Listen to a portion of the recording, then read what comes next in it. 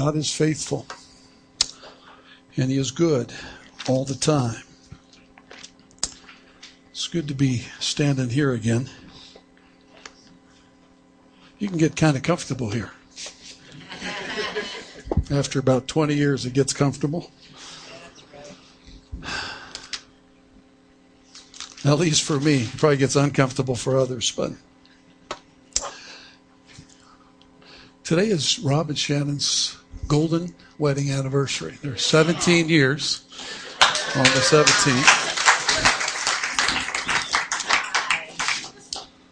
Yeah, so be sure and catch him after service. Dump all the problems you have on him. Ask for as much counsel as you can get in the last 5 minutes before they leave town. So that he can go away and just carry your burdens with him for the rest of the week and mess up his anniversary. How's that? So, are you getting the message? Dump your problems on me. I'll give them to him when he gets home. How's that? Even though we are happy at moments, to that second row from the back, you have our hearts today. I want you to know that. And that second row, extends right across the aisle to Linda Shuck, too. In 1 Corinthians, it tells us plainly that we rejoice with those who rejoice and we grieve with those who grieve. If we're united in Christ, then we're one body. And if I come and take a hammer and smash your finger, your whole body is going to feel it, right? And your whole body is going to react to that hurt and to that woundedness. And so I pray that we will be sensitive in our prayer times and in our thinking about the families that have lost their loved ones this last few weeks, that we'll try and be strong while they're weak. Amen. And that we'll stand with you and be at your disposal for whatever you might need. And remember, Rob's the one that has the money. So, he's probably spent it by now. It's been 20 years. Matthew chapter 4. I approach a passage this morning that to me is huge. It's just huge for simply being 11 verses long. And to all you Bible scholars, just give me a little time to get moving, okay? I won't touch everything there is to touch in this passage. And you'll think of things along the way. Just jot that in your notes, whatever the Lord's speaking to you about it. But don't take me out for not touching every theological piece that resides in this small passage of Scripture, because I believe the Lord has a specific message for us in this 11 verses today. Matthew chapter 4, verse 1 is where we'll start. But let's put this on in its context. Jesus has just been baptized by John the Baptist. And you'll recall there in chapter 3 where Jesus comes to him and his response is, I should be baptized by you. This is backwards. The greater should baptize the lesser. And John the Baptist realizes that, and Jesus' response is quite simple. He said, let's go ahead with it this way right now, because we need to fulfill all righteousness. We need to do it the Father's way. I need to present myself as a man and all God, but I need to be as a man, and I need to be obedient to what he says we should do. So please, would you baptize me? John the Baptist does that, and it says Jesus comes up right out of the water, and I don't know what your picture of that is, whether he's still standing in the water or whether the Scripture tells you that he walked up out of the water. It doesn't matter. He's up. Amen? And the testimony of John is that the Spirit of God descended upon him like a dove. And that was the sign that the Father had given John the Baptist. And upon the one that you see the Holy Spirit descending, this is the one. This is the Messiah. So he bears witness to that this is the one. This is the Messiah. And I like this picture, and I wrote this in right at the top of my page here. The Trinity is present. When you think of the Scriptures and the depth of theology that's available to us, the understanding of God that's been given to us, and yet it's so shallow, really, what we really know about God. He's so immense, yet he's so transcendent, and yet he's immanent with us personally.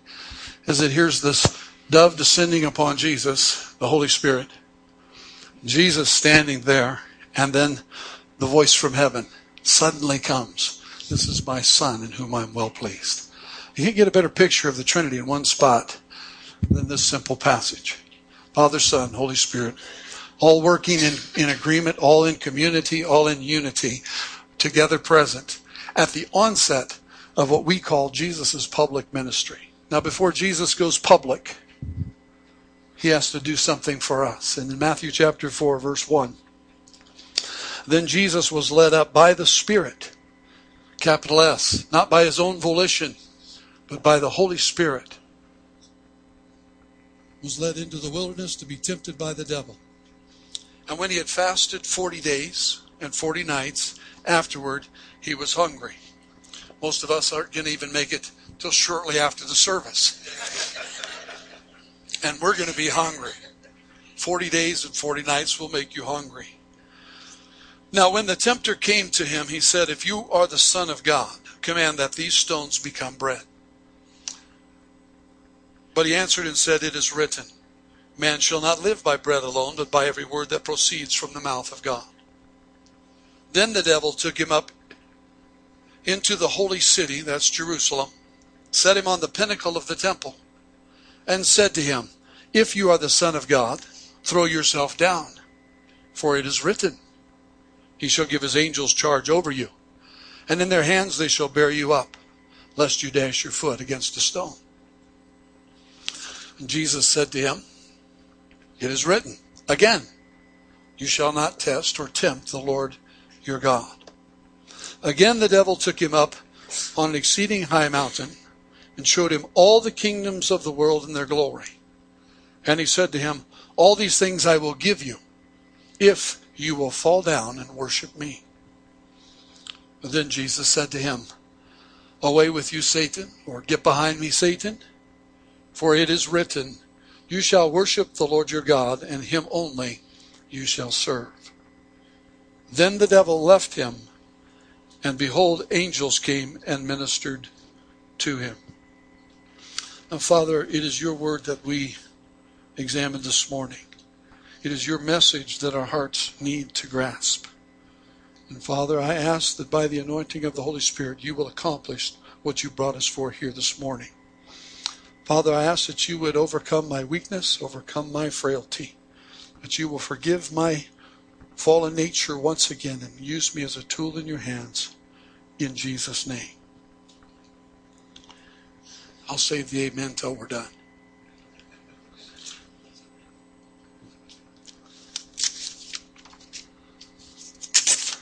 I just have a few notes. The problem is they're not in very good order, so I'm going to tear them out so I can find them. Okay. That ought to do it. Just in case. That wasn't even supposed to be funny. It just was real. It's like, man, it's real. I think the first thing I would like to point out in the passage, there are many things and many places we could start, but Jesus' first answer, man shall not live by bread alone. He's referring to himself. He's the one under the temptation. He's the one that's under this moment, right? When a test comes from God, you should distinguish this in your thinking about God and about your Christian life. When the Bible says you're tested by God, it's because of approbation. He wants you to know you can win. He brings test and trial to you so that you can overcome. He knows when you're ready to pass the test. That is the inference of Scripture, that God only brings us to test when he knows we're going to pass. Isn't that a great schoolmaster? I mean, I never had any teachers like that in my classes. But the Father knows when I'm ready. And when I'm ready, he tests me so that he can prove my faith not to him, but to me. So that I know I can trust him and that I can go into every situation and overcome when he's ready to lead me into it. That's what a test means when God tests you. But when the devil comes to test and tempt, it's so that he can drive you or pull you or push you or drag you into sin. It's plain. He comes to kill, steal, and destroy. That's his only MO. So when you're tempted by the devil, you can, if you know that scripture, John 10:10, where Jesus said, the thief he only comes to steal, kill, and destroy. It's the only reason he shows up. He doesn't even bother you if he can't do one of those three things. He's not just messing around. He's out to kill you. He is out to defeat you. And in this head-to-head match, it's Jesus against his archenemy, Satan. And Satan comes to tempt him. Jesus says, man shall not live by bread alone. In other words, I am confessing openly before all of heaven and earth, every principality and power. Jesus is saying, I am a man. You know, when Jesus is a man and he admits he's a man and he's suffering hunger in the moment, that's a big pull for the devil to say, not just in our version it says, if you're the Son of God, make these stones into bread. You can translate the word if as since. So it could read, since you're the Son of God, go ahead and do this. You can do it. You can do anything you want. You can create anything you want. You're the creator. Why don't you just go ahead and turn these stones into bread? Let's have lunch. After all, you are hungry. And when does the tempter come to you and I? In that weakness, in that moment where we wish we had something, or we hoped we had something, or we forgot about something we wanted, and he brings it up in our face in that weak moment. He says, well, you know, maybe I'll just go ahead and have that action or that activity or that thought. And he tempts us. And we're drawn away, James says, by our own lust, right? And enticed. We're first drawn there because of our own, in this case, hunger. My hunger drives me to want something to eat. And then the enemy comes and says, well, how about this? Jesus says, man, this man, in his weakened state, understands something. And that is this. He quotes from Deuteronomy. Man doesn't live by this bread, but by every word that comes from the mouth of God. That's what brings us life. Once you've come to know Christ, once you've given your heart to him and he's forgiven your sin and you're his, he's in you, you're in him, now your life derives from something, a totally new source than just the food on your table. You get to live by the words that he speaks to you. Now, many of us know this and it's kind of academic, but the word that Jesus is expressing in this passage is Rhema. The Rhema word. There's the Logos and there's the Rhema. When we read it in English, it just says word. But there's a difference in the original language. This whole book put together for us by God is the Logos of God. It is the message. It is the pulled together thoughts of God for us to live by. It's an entire message, this book, right? It's got one great theme. It's got plenty of sub-themes. There's great stories. There's things you can tell your kids that'll amaze them, right? You go, did that really happen? You know, what do you think? Jonah and the whale. Come on, really? You think? We tried to explain that away. Here's how I explain it. Jesus, in this book, endorsed the fact that Jonah and the whale happened. That's all I need to know. If the Son of God who wrote the book says it happened, it happened. I'm not going up against the Creator. I don't have to explain it. I just have to believe it. He was there when it happened. So that's another way we love the Scriptures, is because Jesus said these words, he confirms them to us. But this passage, Jesus says, we live by the Rhema that comes from God. The Rhema word, different than the whole message, is a piece of the message that's spoken to you right now in the moment you need it. Jesus, if you will, could this be like a quiver? Only instead of full of arrows, let's make it full of swords. And while this book lays on the coffee table or sits in the shelf or rides around on your dashboard or floats around on the floor of your car or wherever you keep yours, the seat next to you, hopefully it's not on the floor. It's like a sheath full of swords. And it just lays. But when God pulls one out, speaks it to you, it gives it to you as a living word. I mean, it's quivering full of life and power. It says, this is the sword you need to fight with right now. This is the alive word. This is the rhema. This is the taking of the message and the communication of it in the moment for your particular need. That's a rhema word of God. And Jesus says, man doesn't live by bread alone, but he lives by the rhema, that quivering full of life sword that I need right now, that we find in Ephesians chapter 6, verse 17. You know what I'm talking about? Let's go there. Unless, of course, you have it all memorized. At my age, I'm thinking I've forgotten more than I remember. Ephesians chapter 6. Finally, brothers, be strong in the Lord, the power of his might. Put on the whole armor of God, that you may be able to stand against the wiles of the devil. We don't wrestle against flesh and blood, but against principalities, against powers, against rulers of darkness of this age, against spiritual hosts of wickedness in the heavenly places. Verse 13, therefore take up the whole armor of God, that you may be able to withstand the evil day, and having done all, to stand. Stand therefore, having girded your waist with truth, having put on the breastplate of righteousness, and having shod your feet with the preparation of the gospel of peace. Above all, taking the shield of faith, with which you will be able to quench all the fiery darts of the wicked one, and take the helmet of salvation and the sword of the Spirit, which is what? The Word of God. The sword of the Spirit, which is the Word of God. It's not your strength. It's not your cunning. It's not your education. It's not your ownership. It's not what you have in this life that makes you strong or makes you able to defeat your enemy. It is the sword of the Spirit, the truth that God breaks to you and gives you by promise, or gives you by a living moment, the word you need now. And he hands it to you and says, now this is the sword you need to fight with. Jesus pulled his out. He knew the word. He is the word. He is the truth. John 1:1, in the beginning was the word. The word was with God, and the word was God. He is the word. Verse 14 says, and he came and he was made manifest, and he dwelt among us, full of grace and truth. The word was made flesh. Jesus is the living sword of the Spirit. He reaches in and he pulls out the one little sword he needs to defeat the devil in the moment. He says, oh, but it's written. Now this is a man, Jesus, fighting the enemy of all enemies, face to face, and all he's using is one verse. And he defeats him. He pushes him back. This is a Rhema word. And it is the sword of the Spirit. We need the Word of God.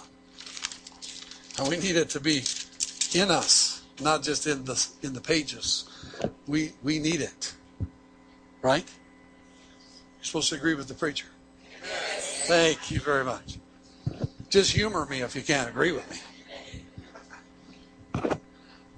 Am I doing okay with this? I'm David at Saul's armor this morning with this thing hanging off my ears. I forget it's there, which is why they make them that way, I think. So it's good. I love the Bible. Do you love the Bible? I like to look into it and stop and think, well, how did that happen? I'm kind of practical.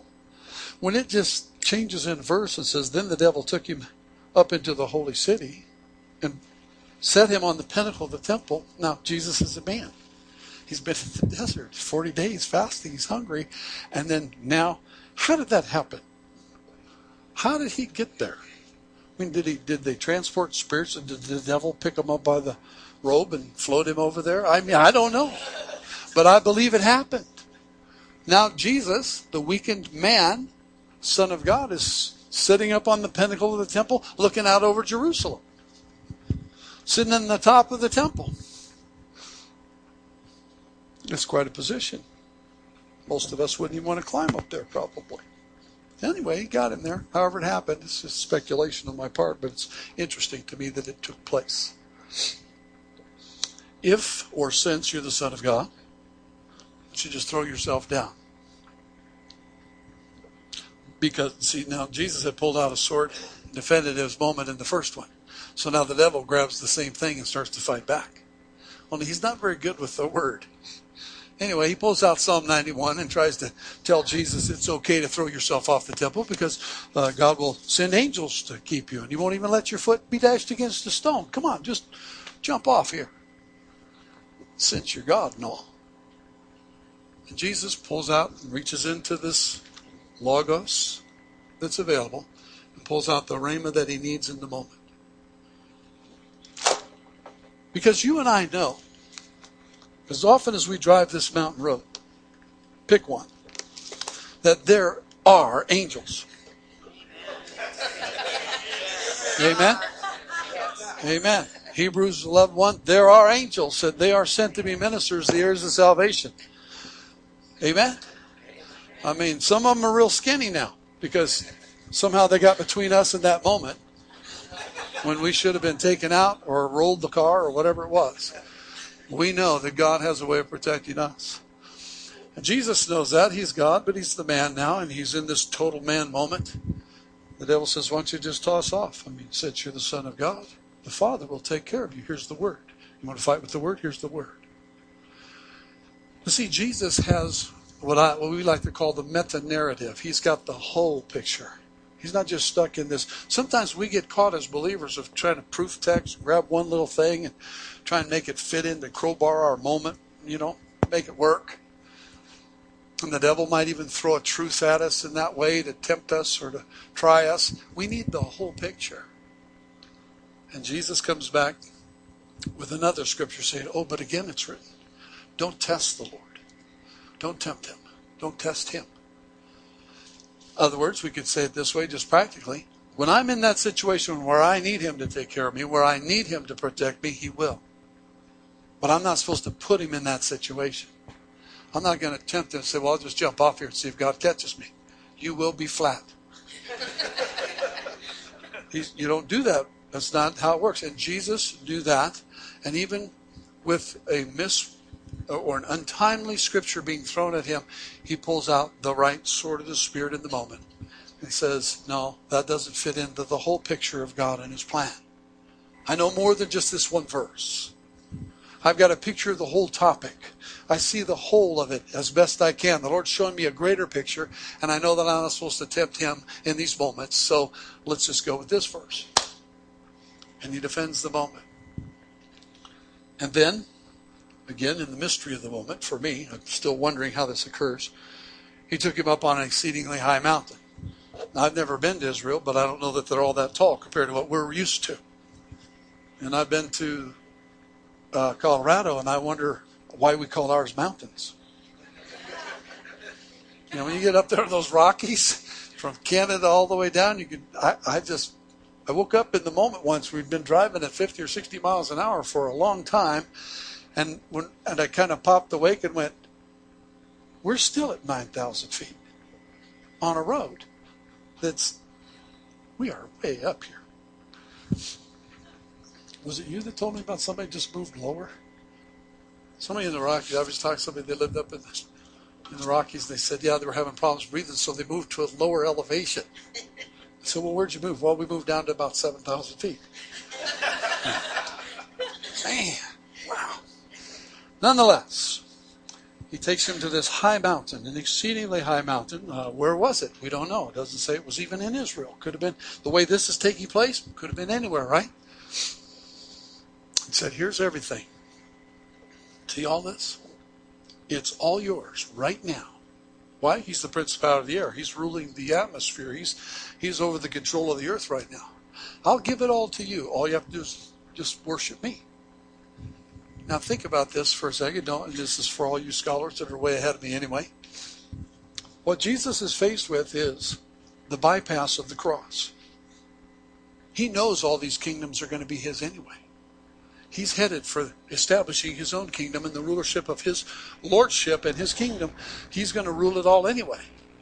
But if he was to just simply take this route, no suffering, no whipping, no scourging, no crown of thorns, no cross, no death, he could have it all, bypass the pain. Don't you see that same temptation comes to us?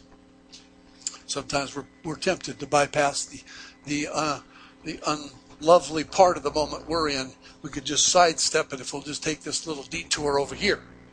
There's no glory in that detour. There's no help in that detour. There's no sustaining in that detour. There's no cool, if you were here last week, in that detour.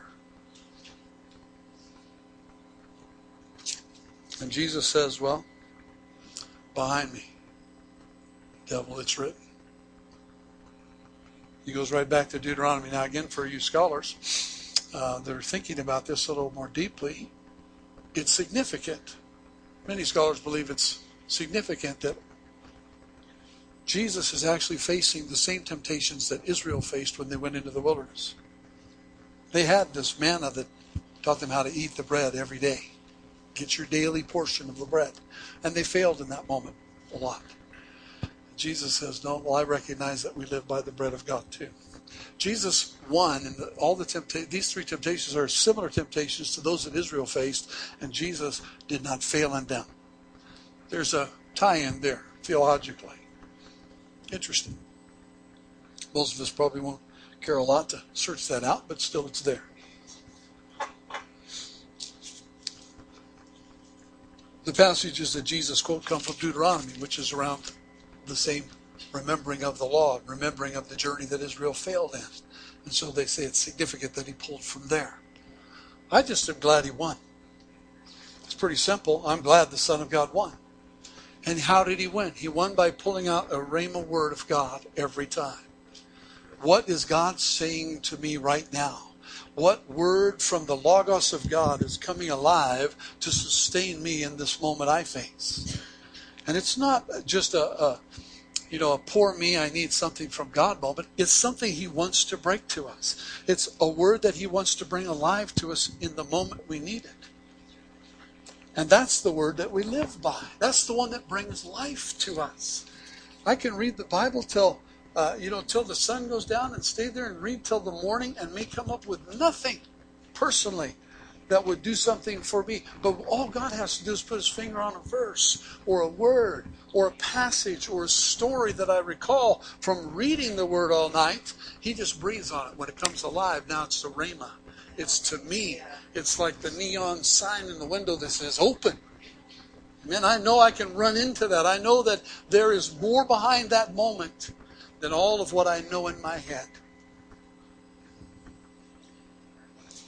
I'll get out of order in my notes, but 1 Corinthians 8, verses 1 to 3 says that knowledge puffs up, makes us arrogant. Knowledge puffs up, makes us stuffed with ourselves. So I can know a lot about the Bible. I can know a lot of the Scripture. I can be full of the Word of God in that sense. And it may just puff me up. I may become arrogant. I'm one of those guys that after church, nobody wants to talk to. But then it says, but love edifies. The word edify, I really have grown to appreciate this word because it means to build a house. So I go to Mayo. Love builds the house. It digs down and makes a foundation that'll hold that house in place. And then love builds the house. It establishes the walls. And my mind just runs to Psalm 127 about wisdom building the house and how God is in charge when love is in charge. 1 John says that if we don't know love, we don't know God. Right? He that loves and knows God. He that doesn't love doesn't know God. God is love. And so in getting a hold of all of the Bible, we can study it and study and study. I did a funeral was it a funeral? It was a wedding. Sorry. They're all kind of the same. I remember there was a big family there. So I've done both there. Sorry. Actually, I went to the Duke Chapel. Anybody know the Duke Chapel? Duke University Chapel? What comes to your mind? Chapel? I went and looked it up online before. But we're doing the wedding. Pastor Jeffrey wants you to come help us. It's going to be the Duke University Chapel. So it sounds quaint. Do you remember in the movie where Captain Von Trapp marries Maria? That's the chapel. I mean, that's not the same one, but it's like that. They start at the other end of the football field with the music and the whole walk the aisle. It was literally 50 rows of chairs between the chancel, if you will, and the first row of pews. So for the wedding, they would come and set chairs in this space so that people could be a little closer. It was a spectacular place and walking into the chapel. And someone points out to me, says, this whole building over here is the theological school at Duke University. I said, wow, that's a big building. I said, yeah. You know what when they get done with their studies here, they no longer believe the Bible. I said, you're serious? They said, oh yeah. They're taught right out of it. So you can fill yourself with this and come out with nothing. That's my point. Knowledge can puff you up, make you arrogant. You can have a grand knowledge of the Scripture, but until love is the motivator, until you understand where God lives, and that He gives us this Word because He loves us. He brings to us life because He loves us. His motivation is God so loved the world that He gave His only begotten Son so that we could live forever. And our sins would not be counted against us. And then in our toughest moments, He wants to come and speak a loving word to you. He wants to pull out. I got to tell you, some of you guys are pulling my heart right out of my chest in this very moment. Because I know God wants to speak some things to you. Oh, all I can say is unstop your ears. Unplug your heart. I can feel His Spirit right now. I don't want to stare at anybody. I'm going to stare at all of you if I can, because I want you to know God wants to say something to you. I remember a prophecy that came here probably less than a month ago, said, I want to talk to you in the hard times. I want to talk to you in the good times. I'm going to speak to you when you're doing well. I want to speak to you when you're doing poorly. And I left here thinking God just wants to talk to me all the time. But the word was, unstop your ears. Get your heart open. Will you become a listener? Now I'm beginning to get it. I say, He has a Rhema word for me. He has something alive that He wants to pull out of this Logos. This whole book, it's a lot. I told the worship team this morning, I said, they said, are you ready to preach? I said, well, I have 4 or 5 messages. I just don't know which one. And that really wasn't entirely the truth. I knew which one. I still had the others. But the message is this: God wants to speak.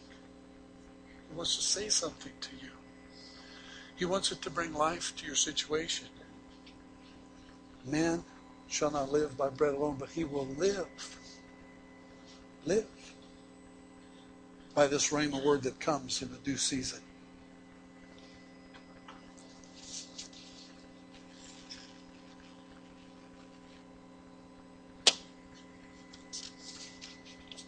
I believe in quoting the Scriptures. I believe in allowing the Scriptures to guide my life. I believe in knowing what they say so that in any given situation I'm in, I have a biblical view of how I should respond or what I should do. You know, it's practical. And how many of you feel a little torn coming down the freeway off-ramp to the guy with the sign that says, we'll work for food or whatever? How do you feel torn? It's constant around us, that kind of thing. And I won't go off on that particular needy group of people right now, but there's something in you that says you're supposed to help the poor. Your heart should be bent towards the widow, the stranger, the foreigner, the orphan, right? There's something that should come alive in us that says, ooh, is this my moment to help? Now, I've overcome that, by the way. I've become really crass and rank and brush them off every time I see them. But the day that I drive, just staying with that particular illustration, the day I drive down that on-ramp and love comes up inside of me and God's beginning to move and says, now help.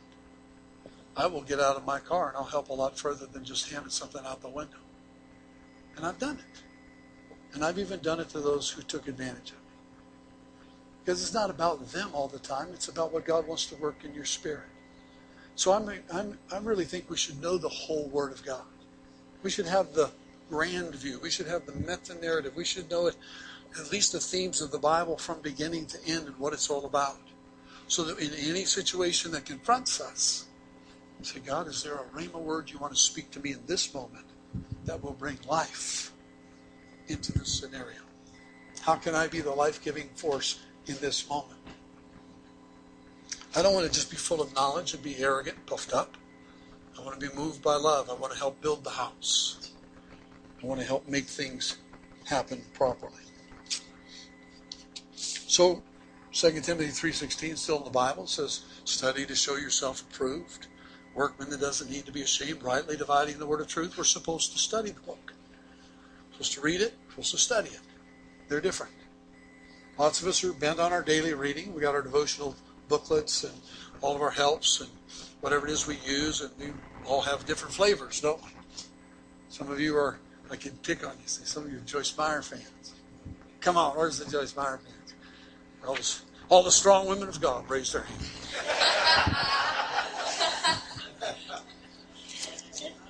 I'm impressed with Joyce Meyer because she's the only woman on the top 10 list of major influencers of Christianity in America. She's the only woman on the list. The rest are men. And T.D. Jakes is the only man of color on the list. The rest of them are gringos, whites, bolillos, whatever you want to call us.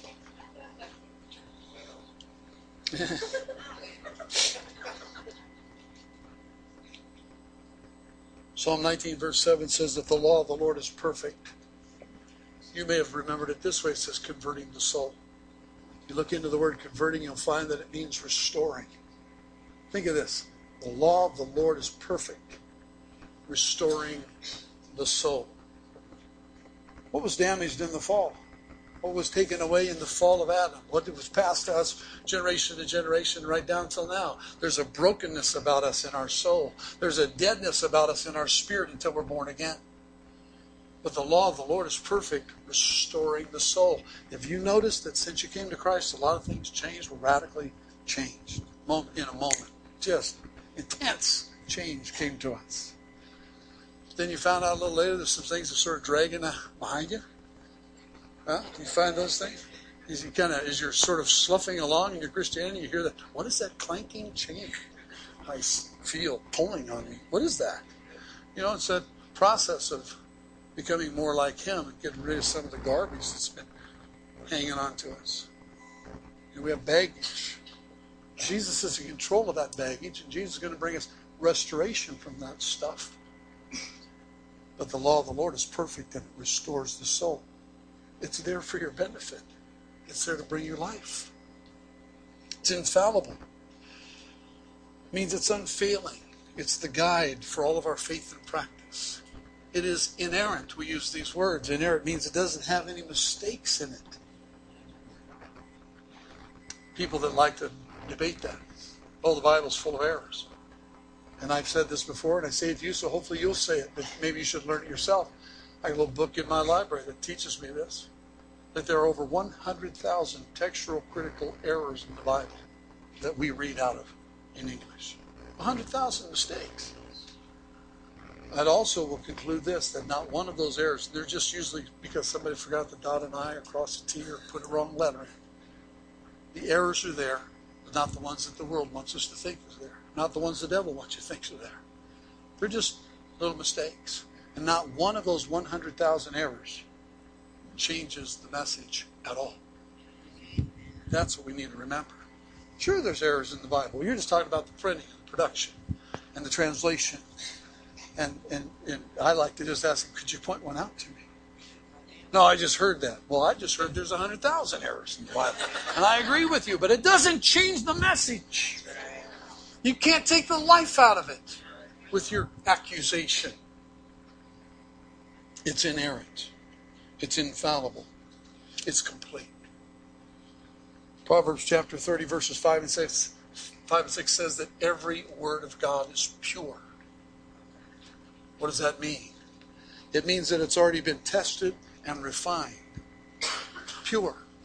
Like gold and like silver. You put the heat to it, you get all the stuff to the top, and then you skid the stuff off the top that's impure. That's what the silversmith does. Heats it up again.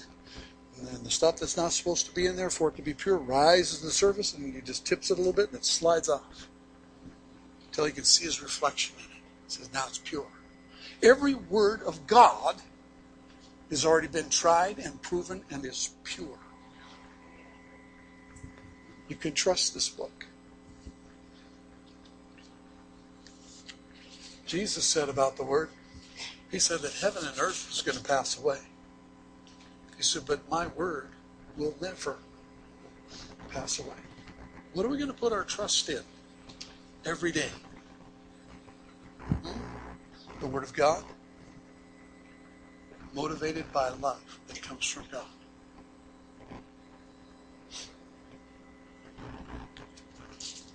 I believe that God wanted to say to us here this morning,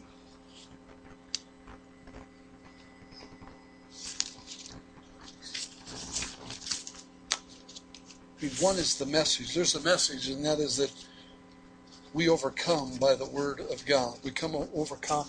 The accuser of the brethren is cast down, and we overcome him, Revelation says, by the blood of the Lamb and the word of our testimony. The blood of the Lamb has been provided. There's only one that can do that.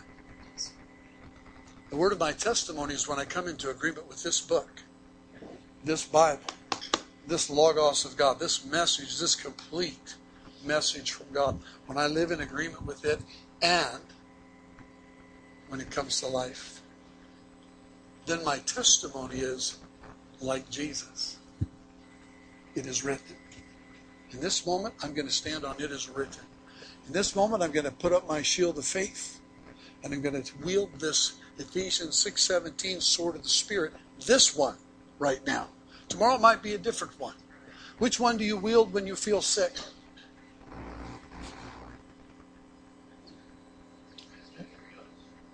By his stripes I am healed.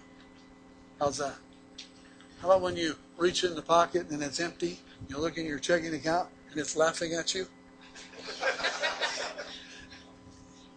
You want to reach in there, you got to hold on to something. Say, God, what do you want to speak and break to me? Maybe it'll be Philippians 4:19. My God will supply all your needs according to his riches and glory.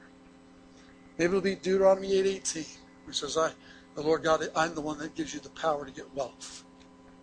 I said, Lord, I don't need wealth. I just need like $20. I've had that moment. You ask my kids, and they'll tell you that I'm always looking for stuff on the side of the road. And I find stuff too. That's the fun of it for me. You know those pinchers you pick up trash with? I found a new one right in the middle of the highway. So now I carry it with me, finding all the other stuff. I see that as Jehovah Jireh. He knew what I needed. Jeff, you're won't have to stop and pick up stuff. You're going to need this. So, anyway. I say that because a moment ago when I said, Lord, I don't need wealth, I just need $20. There was a time I needed $20, and sure enough, it was like blowing along with the trash. And I thought, how often does this happen? How many times have you found a $20 bill blowing along the street in the trash? Once? There's one of us, me and him. Yeah. And I reached down, I picked it up, and I thought, this is provision. This is provision. Now, greed is when I keep looking for the rest of it.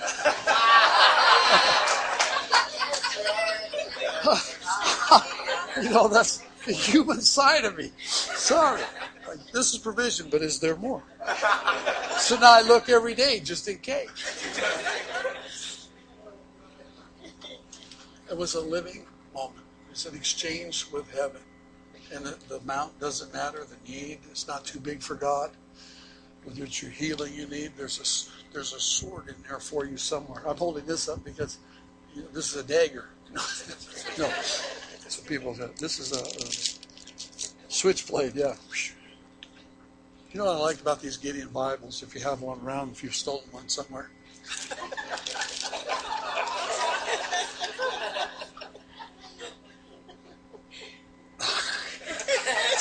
So I got this one.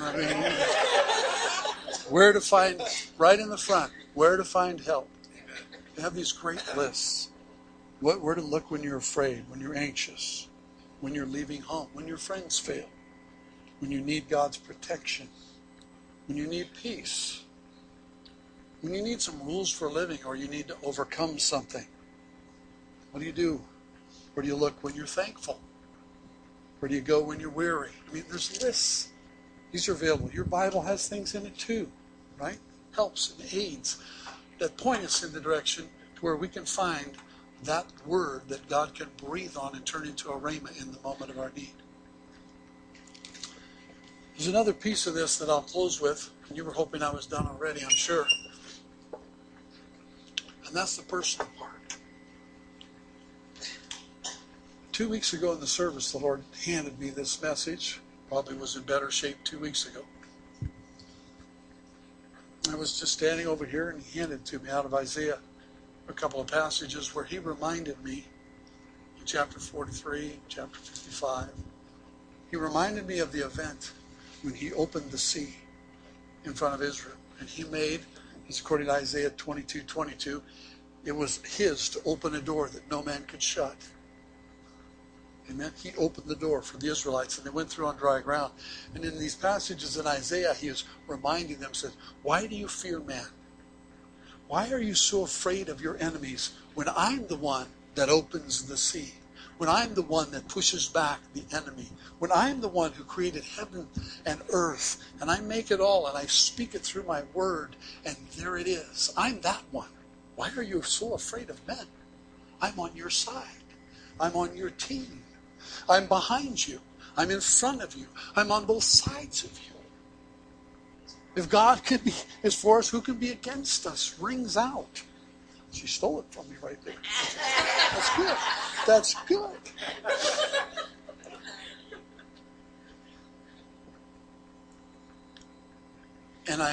And then he showed me, and this is for some of us in the room, okay? Maybe for those who will listen on a recording, I suppose. But I know I'm pastoral. I'm here.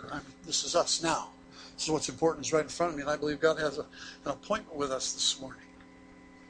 He wants to remind you that there are things he has spoken to you that he still wants to bring to pass. There are living communications that he gave to you, gave to me,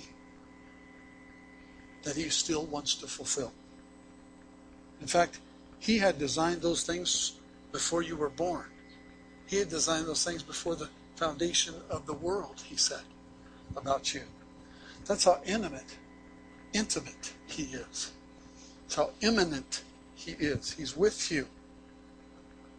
And he wants to remind you, you need to pick up the sword of the Spirit. You need to pick up the living promise that he gave you and begin to wield it against the enemy. And those things that are in your path right now that look like blockades, and as he showed me this, the big white center line barriers that they put up, the temporary giant concrete things in the highways and freeways, I saw them crossways on the road in front of me. He said, what you see as barriers, if you'll begin to wield the sword of his promise to you, he will begin to remove them out of your path. They look like barriers to you and I, and they look pretty solid and concrete-ish. They look like they're never going to be moved by me in my own strength, and they won't be in your own strength. You won't be able to. You're thinking at the best you might hurdle one. Maybe I could jump them, but they're still barricades, they're blockades, and they may be real things, they may be other people, they might be the enemy himself, it might be your own inability, whatever it is that you feel is standing between you where you're at right now and the promise that he gave you. Begin to just speak the Rhema word that he's given you. Agree with the scriptures. Agree with the meta-narrative of your life, the bigger picture. Don't get lost right here in front of yourself at the end of your nose saying, I can't go any further. There's a barricade. Speak to that thing and let God remove it. But you're going to have to restore something in your life. You're going to have to remember what he said. You're going to need to rehearse the words that he spoke to you. Bring them back to the surface of your heart where they're tender again and say, Lord, I have given up hope on this. I have to admit, forgive me. Because your word is alive and powerful and quick and sharper than a two-edged sword. And it can bring me to a place that you want me to arrive at. And I want to go there. I want to go there.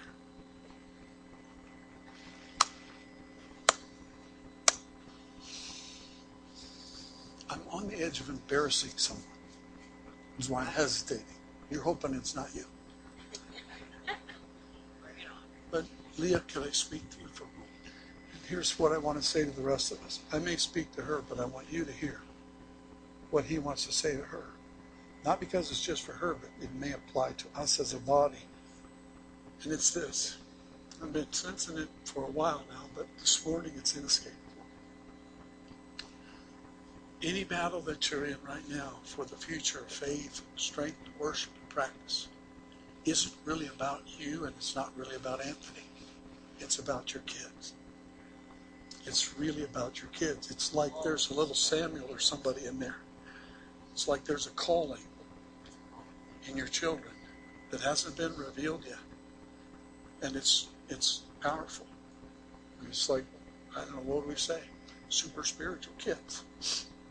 And the battle that you're in and the things that you're facing is about their future, not yours. So be encouraged that God has a plan. God has an answer. And He is ahead of you. He has to be. Why would He tell me if He's not already ahead of you? Who am I? I'm a delivery boy. I'm a mailman. I'm just delivering the mail. It's not something to be afraid of. It's just that that's where the battle is. Sometimes we look and we think the battle's about us, right? We get all caught up in me and mine and how I'm feeling, what's going on. And God wants to say, look beyond your nose. It's not all about you. Boy, I wish I had that story of the 2-foot putt right now. That would be a great story. Anyway. Be hopeful. God's going to show you how to win in this moment. Maybe it's in the next few years, I don't know. But He has an answer for us. And your kids are going to be okay. I don't think they're threatened. But that's what the battle's about. They could just grow up and be kids and be parents and be whatever, mediocres like the rest of us. But there's a calling in there that the enemy knows about.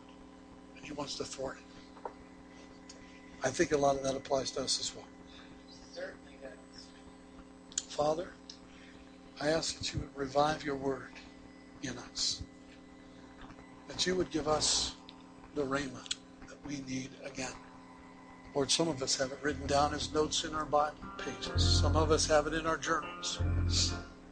Some of us just have tucked it away in our heart, Lord, so that we would hold on to it forever, but it's grown dim. Pray that you would bring new illumination to the promises you've given us. And then help us, Lord, to pull out our sword of the Spirit and begin to wield it in faith.